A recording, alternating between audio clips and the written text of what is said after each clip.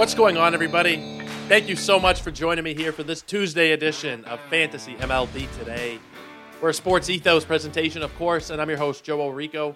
You can find me on Twitter at JoeOrico99 and also at EthosFantasyBB, ETHOS Fantasy BB. We post all of our podcasts, articles, different news and notes, and all of our baseball content over there. If you're not somebody who uses Twitter /X, whatever you want to call it, then you guys can go to sportsethos.com for all of that same great content.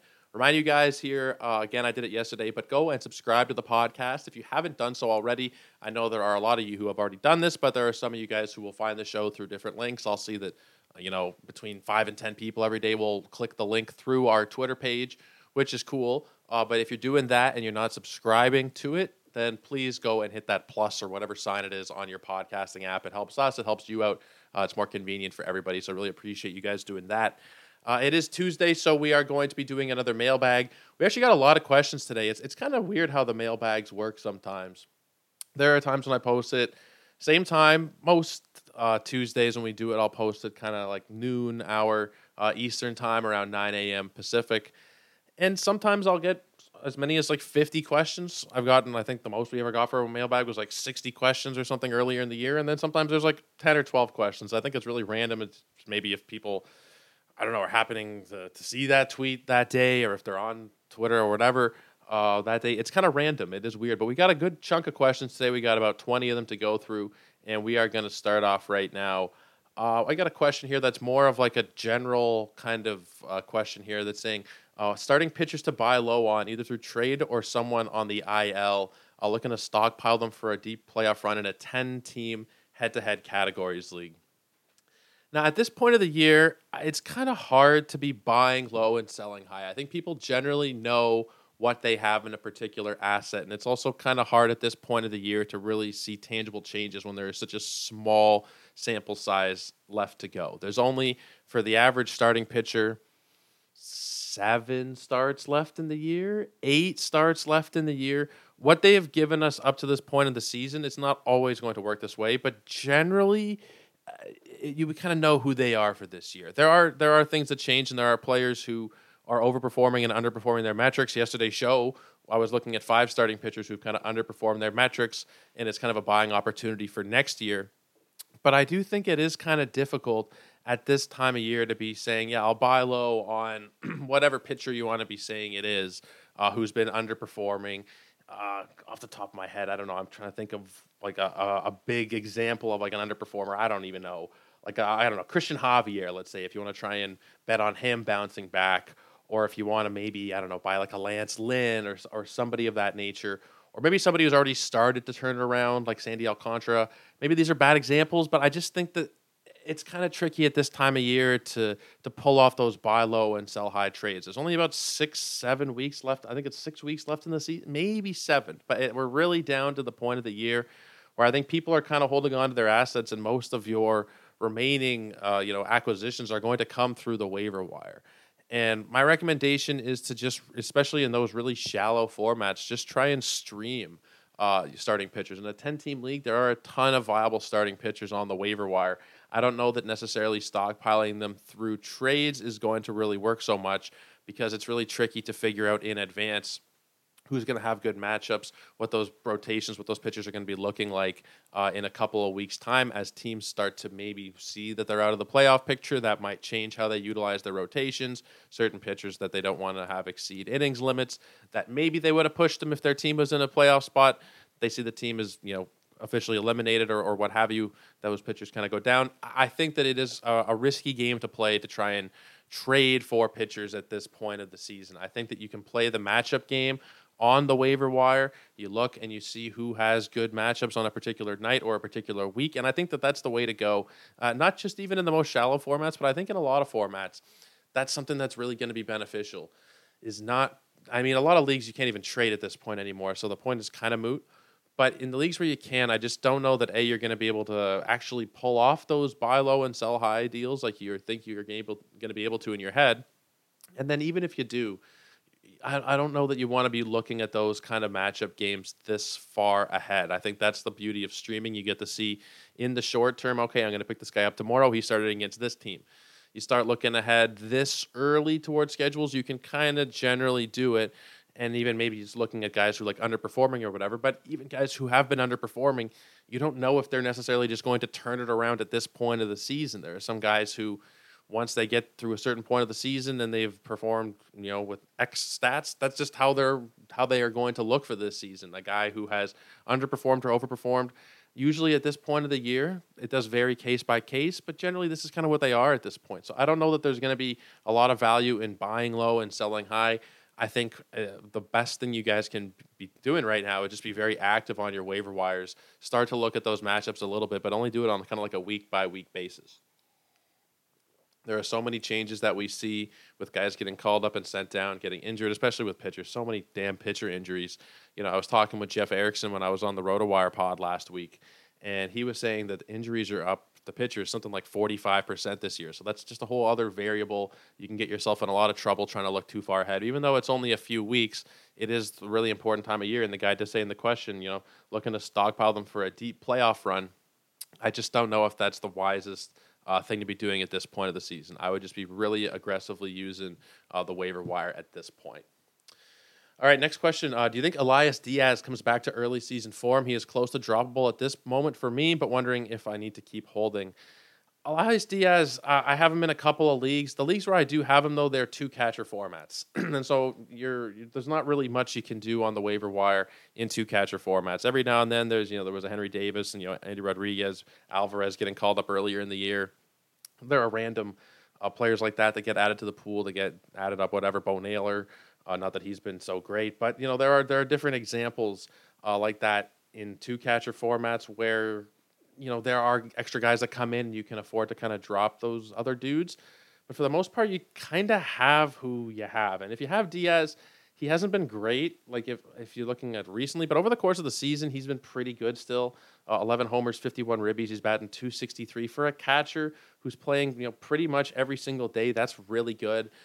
I think in those one catcher leagues, you can probably drop him and stream the position. If you're talking about a 10-team, 12-team one catcher league, I think there are more than enough options there where you can actually stream and you don't need to be rostering Elias Diaz. He's still probably like in that top 15 kind of range, back end of the top 15. But I could see there being an argument for like the whole week if they're away from Coors Field. You can drop him and you can pick up somebody else's stream. I don't know if somebody else is going to be sprinting to the waiver wire to go and add him. So I think two catcher formats, you're still holding on to Elias Diaz. In your one catcher formats, I have no problem moving on. Picked up Jordan Hicks after Romano got injured, playing a save holds league. Worth keeping Hicks now that Romano is back? I don't really think so. I was looking at Jordan Hicks earlier, and I think there's 18 combined saves and holds that he has so far this season. I just don't know how many of those we're really going to be seeing down the stretch. He's got a couple of saves since he's come to Toronto, I believe, which is fine. But you're not going to be seeing any of those with Jordan Romano back. There is also the question of, well, can Romano, is he going to be able to actually stay healthy? Because a back injury, you never really know what that's going to look like. I just don't know that he is going to be somebody that does get a lot of holds, that it is going to be worth holding Jordan Hicks down the stretch run. I don't think it's horrible just to maybe see over the next couple of days what it looks like. But again, it's not like his ratios have been that good that you want to be necessarily holding him at all costs kind of thing. He's got a 3.80 ERA. He has a 150 whip on the season. There are better relievers out there that you can look at, and we're going to get to that in another question in a couple of minutes here, about relievers that you can stream that are going to be giving you holds, that are going to be giving you better ratios. Now, the strikeouts are pretty good for Jordan Hicks. He's got like a 30% strikeout rate. But I think that he is pretty replaceable if he's not going to be getting those saves anymore. And it's a save holds league. There are a lot more viable options. So I do not think that Jordan Hicks is necessarily a must roster. Again, if you want to hold on just for a few days to see if there's anything that goes awry with Romano's back, and maybe he does have some. I hope nothing happens here. You guys know I'm a Jays fan. I hope he's fine. But if something does happen, he tweaks something again, then Hicks is the guy that they were going to there. So I wouldn't really have a problem just for a couple of days, maybe a week holding on. But even that, I think that there are probably better options in a save hold league. He did get 3 saves and 1 hold so far as a Blue Jay, but I just don't see there being that many more of those opportunities coming up for him. One guy said he's been holding on to Ronnie Mauricio since the beginning of the season in redraft. Easy drop. I don't know. There's no point there really, unless you have like a bunch of minor league spots, then maybe. But I don't know that they're maybe. I mean, maybe they call him up at the end of the season. Maybe he gets some ABs down the stretch. He's working at third base in AAA. I don't know. He's done pretty well in the minors this season, but in redraft format, unless you have a bunch of minor league spots, I don't see any need to hold on to Ronnie Mauricio. Cole Reagans or Silseth. Other goes to the wires. A 12-team head-to-head Cats. I'm going to be going with Silseth there, with Chase Silseth. I'm giving myself a bit of a lisp there. He's been really good. He's been, over the last month, he's been nearly a top 25 player. 22 innings. He's got 3 victories, 31 strikeouts. He's got a 1.59 ERA and a .88 whip.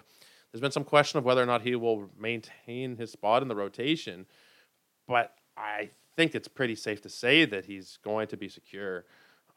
They have had bad Tyler Anderson this year. Reed Detmers has struggled. They just got Griffin Canning back from the injured list, but I don't know that there's really going to be enough arms there, especially Ohtani is missing a start, or his start's getting pushed back because he's feeling fatigued. So there are going to be opportunities for Silseth to get run down the stretch here. Cole Reagans is somebody that I like, but at the end of the day, if you're choosing between these two guys, I would have to go with Silseth here. Reagans has had a couple of good starts. Last time out, it was a little bit tough, but it was against St. Louis. We were kind of, I cautioned here on the show that if you're going to stream him, it was kind of risky, and I did say you should probably add him. And then, in your 10, 12-team formats, he's probably a sit. I did say in 15-teamers, you're probably starting him just because there's really not a hell of a lot else you got going on. But at this point, he's still a hold. But if the option is him or Chase Silseth, I'm going with Chase there. I feel like I said Silseth like a million times over that segment. Let's move on. Royce Lewis or Maikel Garcia rest of season, which would provide the best value? Royce Lewis is just coming back. He did very well before he got hurt. It's easy to forget. He didn't have a lot of run, 95 at bats, but he batted .326. He had 4 homers. He had a stolen base. He's going to be back tonight. He's in the lineup, and he's batting third against the Tigers. That being said, though, Michael Garcia, he's been like a top 100 player over the last month, top 50 player over the last 2 weeks. If you look at the whole season even, it's 319 at-bats, which is a pretty good sampling. 4 homers, 18 steals. He's batting .288. He's got 80 runs and RBIs combined, and 31 of them over the last month. He's getting regular ABs pretty much every single day. He is the leadoff hitter there in that Royals lineup, which has run pretty hot recently. So I have to go with Garcia there. Next question, and we're going to address something that I haven't addressed yet on the show. I did talk about it on Twitter, and people had very mixed opinions on me airing my opinion on this at all. But let's get into it. So I have an offer that is a bit of a gamble in a redraft league, acquiring Wander Franco and Joan Duran for Ellie De La Cruz. I have C.J. Abrams to replace Ellie in my daily lineup. So before I answer this, I tweeted out the other day that if you have Wander Franco, whatever format you have him in, it is probably prudent to look into selling him. I think that we're probably heading down a road where, at the very least, he's not going to play again this season. And beyond that, it could potentially get even worse. There was a report today. It was an article from Mark Topkin, who is the Rays beat writer for one of the newspapers down there in Tampa. And it appears that there was like a second incident. I'm not going to get into the details. If you don't know, then you can go and find them yourself. It's all over the internet. But there was apparently like a second incident that was from July that was just coming to light now that they knew about in the Dominican. We're not sure about if the Rays knew or not, but it seems like this is getting stickier and stickier, the situation with Franco. A lot of people are saying cut him from your teams, cut him. I wouldn't be doing that, regardless of what happens. Right now, he is, and it's kind of awful to do this, but you have to look at these players if you're playing fantasy as assets. You can think about it as stocks. The players are essentially stocks, which is, I know, it can come off as sounding inhumane or horrible or whatever, but at the end of the day, that's the brass tacks of what we're doing here. The market, the stock of Franco, is currently declining. You should probably at this point get out before there's really nothing left. And again, that is the gamble that we're talking about with stocks.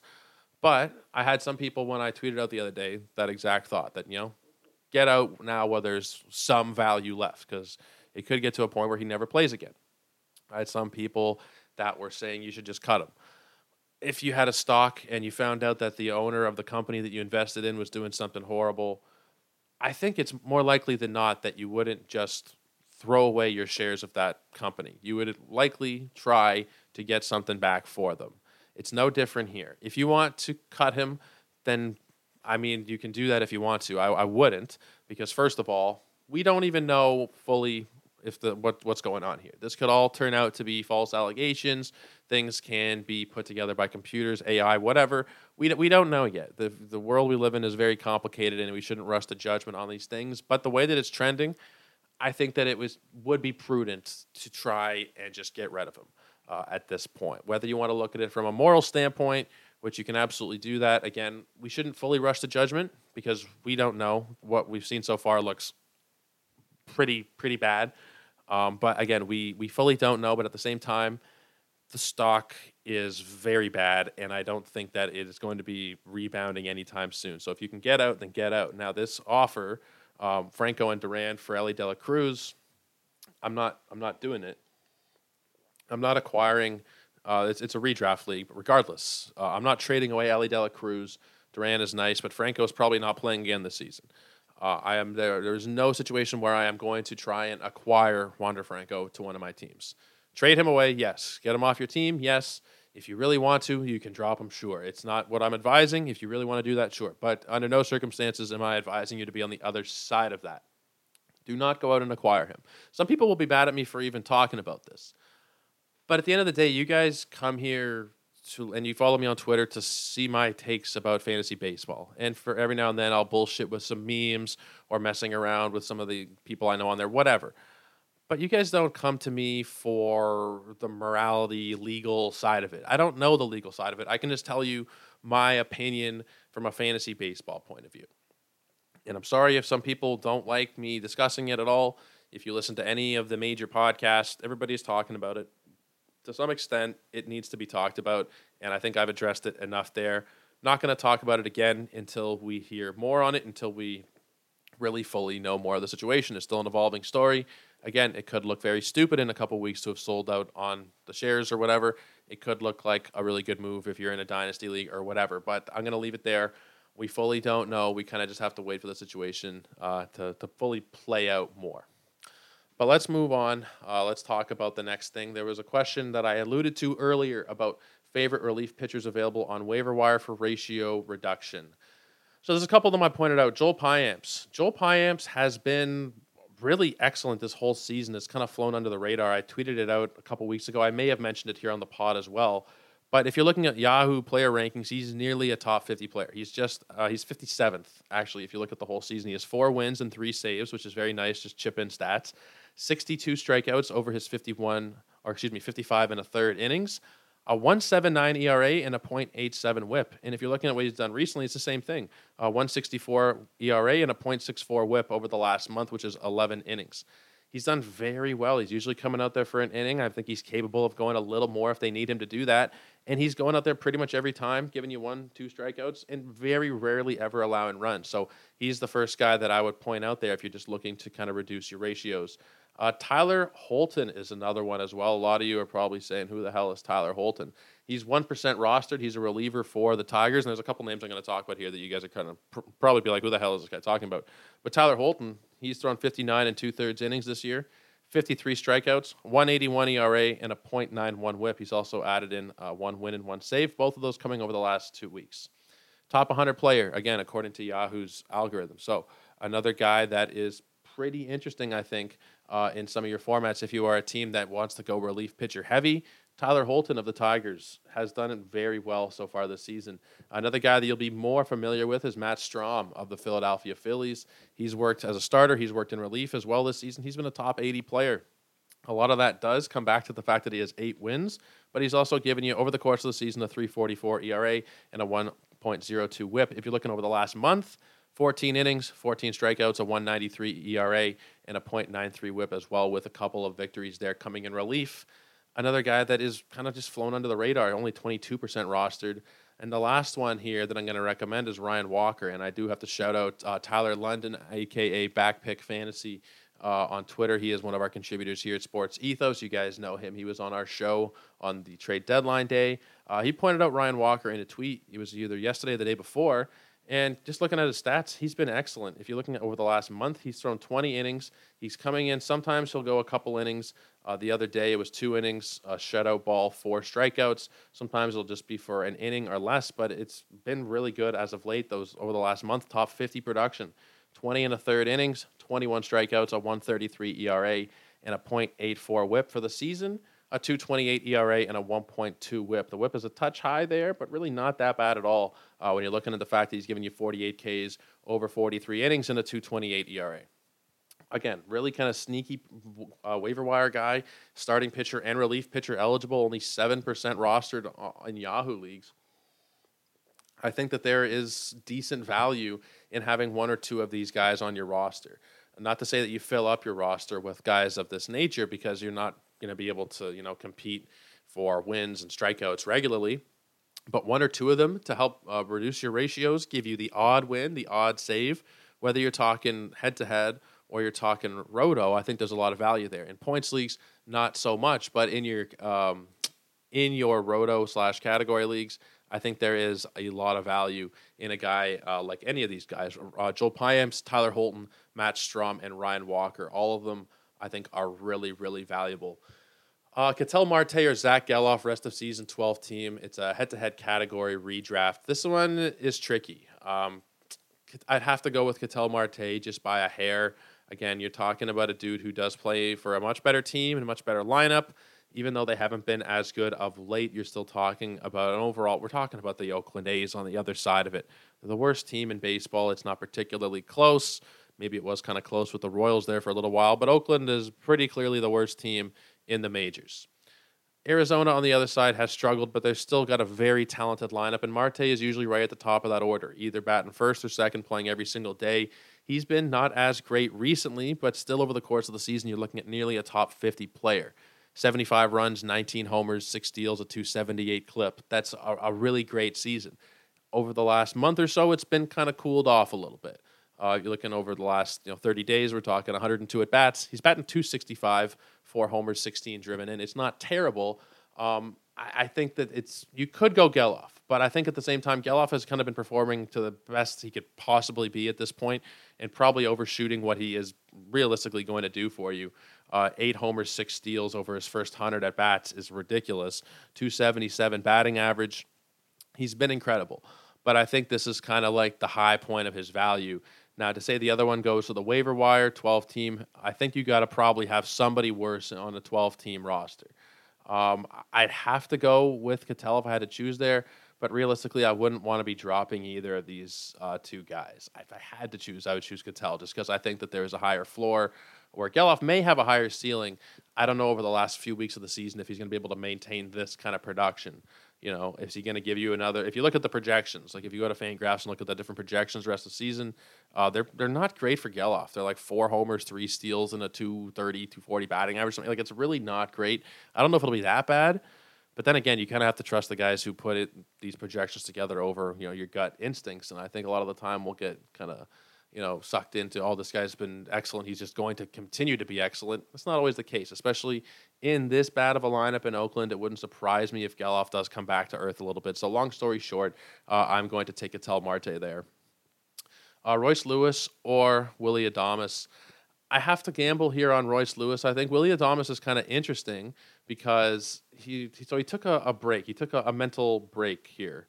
It was like a couple of days during the Colorado series last week to try to get himself right. It had been a horrible stretch for him.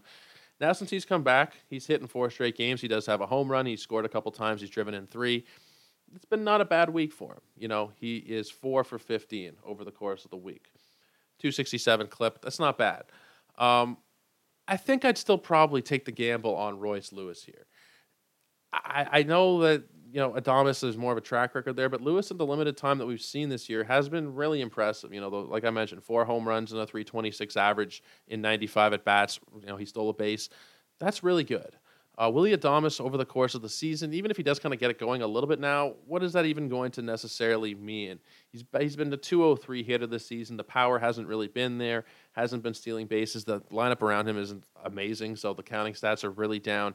I think I'd probably take a gamble on Royce Lewis here. I think that does make more sense. You're also getting third base and shortstop eligibility in a few different formats as opposed to just shortstop. Where we're talking with Adames, let me just take a look at Royce Lewis and just double check his eligibility here because he may have just shortstop in a couple of them. But let me just double check. So this season, no, he would have third base in pretty much every format that he's played there 24 times this year. Just only one time, I guess because of Correa, it's only one appearance at short, 2 at DH. So he does have that advantage over Adames as well, which I didn't even consider before, but that just adds another kind of plus side for Lewis on that end of the equation. So he is the guy that I would go with there, Royce Lewis over Willie Adames rest of season. For first base, Jeimer Candelario, Tristan Casas, Christian Encarnacion Strand, or Joey Meneses. This is a 12-teamer head-to-head. I go with Casas ever so slightly over Candelario. You could honestly kind of flip a coin there between those two, but the way that Casas has been producing over the last month, nearly top 50 player, 8 homers, he's batting .325. He's been outstanding. Now, Candelario's been very good as well, but I don't know that there's as much upside. I know it's a limited time frame right here, but I don't know that there's not as much power with Candelario. I mean, the batting average is probably in the long run going to be pretty close. Counting stats are probably going to be pretty close. Again, the whole thing I think is a very close question, but I'd ever so slightly lean to Tristan Casas there. 12th team, this is head-to-head rest of season. So for a catcher, we have Francisco Alvarez, Kyber Ruiz, or Gabriel Moreno. I have to go with Ruiz, just the way he's been swinging the bat right now, and I did say when I answered this over on Twitter that this could end up blowing back in my face with Alvarez because the power is just ridiculous. He could get hot, and he could go on a streak and hit like 10 home runs over the final 3 weeks of the season.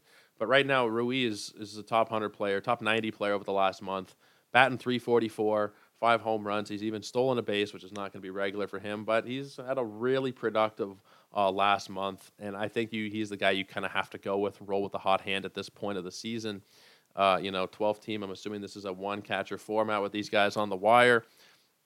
If he does falter, then there is room. Like I mentioned earlier, it was a 10-teamer we were talking about earlier, but there are a lot of options on the waiver wire in terms of catchers in a one-catcher 10 or 12-team league. A lot of people in the industry talk about NFBC leagues and two-catcher 15-team leagues where 30 catchers are rostered, and every now and then somebody will sneak one in on their bench or whatever. So you're talking like 31, 32 catchers are on rosters.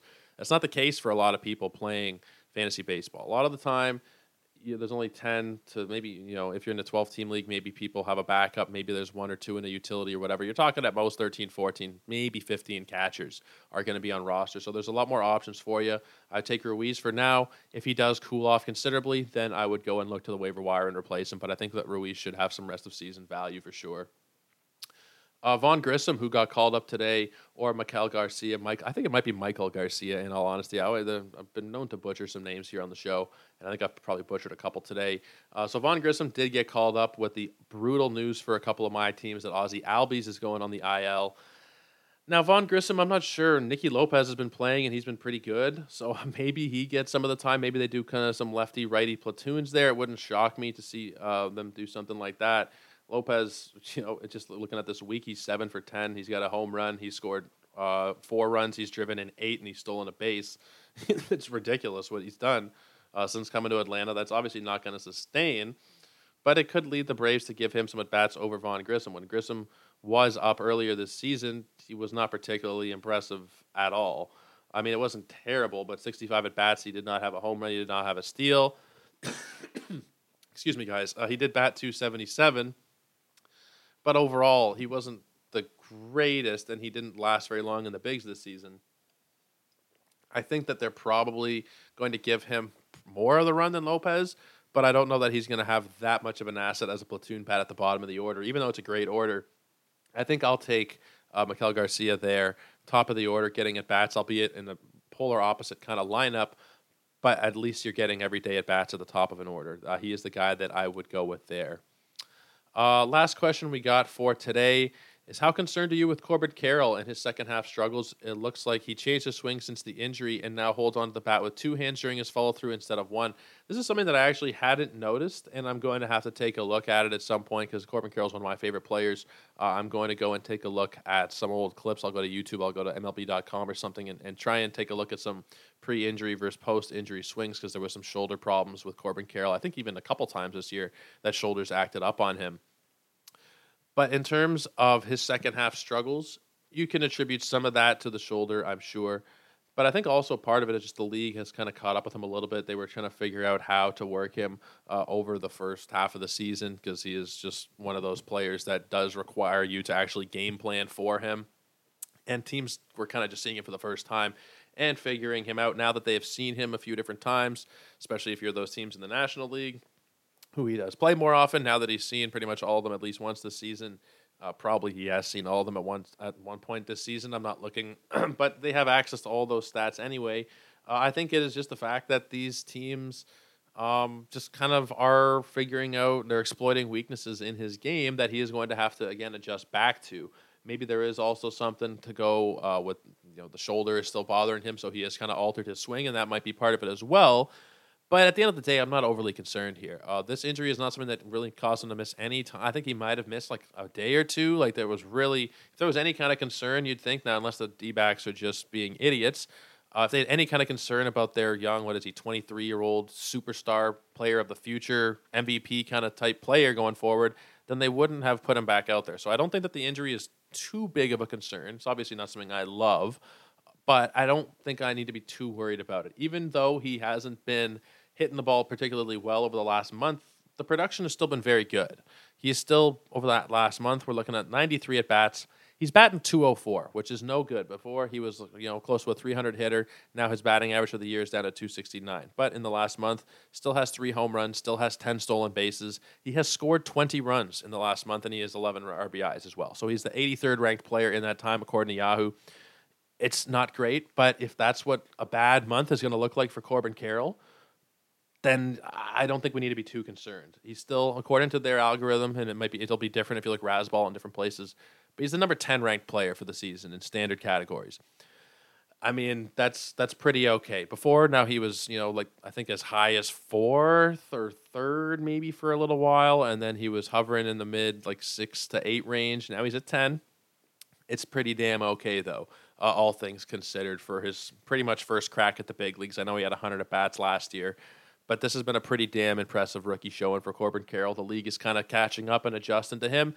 I have no doubt in my mind that he'll adjust back, and we'll see that same early season kind of Corbin Carroll. Maybe this season he doesn't get that batting average back up. Maybe he is, for the rest of the season, like a 220, 230 kind of hitter, and he ends up as like a 260 guy. I think, we're going to take that, considering the fact that he's likely going to be looking at about 25 to 28 home runs and probably 45 stolen bases. We'll take that for a rookie showing, even if that means the league is quote-unquote caught up with him, which I think they might be catching up with him, but he's so good. He is just so ridiculously talented. I really don't have that much concern, I should say, going forward. The shoulder, it's not something I like to see, but the fact that he's been out there leads me to believe it's not that serious. So I'll take a look at the hands on the follow-through. We'll talk about that maybe another time on the show. We'll take a look at that. But I do appreciate you pointing that out. But that'll be it for today, guys. I really appreciate all the questions and the discourse that we have back and forth here on Twitter or X, whatever the hell you're calling it. I'm still calling it Twitter. I don't see any need to call it X. I think it's a stupid name. People know it as Twitter anyway. It was a ridiculous rebranding. It makes it look like a porn site for a lot of people. If you've seen those tweets or those Zeets or whatever the hell of people getting the premium blue, whatever the hell, and it'll say X premium on their credit card, and people's wives are saying, "What the hell is going on here?" So there's weird shit like that that's kind of just confusing the hell out of people and getting guys into trouble. Maybe some girls too, who knows? But I'm still calling it Twitter. You can find me there at JoeOrico99, at Ethos Fantasy BB. That is where we post all of our podcasts, articles, different news and notes, and everything of that nature. And if you're not somebody who uses the app, whatever you want to call it anymore, then you can go to sportsethos.com and get all of that same great content over there. With basketball and football right around the corner, I would definitely recommend checking out the website. We have a great mix of free and paid content for both the average Joe, like myself, the average Joe, and for our subscribers. We have a ton of great stuff across all of our major sports. So that'll do it for me for today. We'll be back at you tomorrow. We'll talk about some news. We'll talk about some trending topics, and we'll see what else is going on in the baseball world. But until then, have a great night, everybody. Take care. We'll see you tomorrow. Cheers.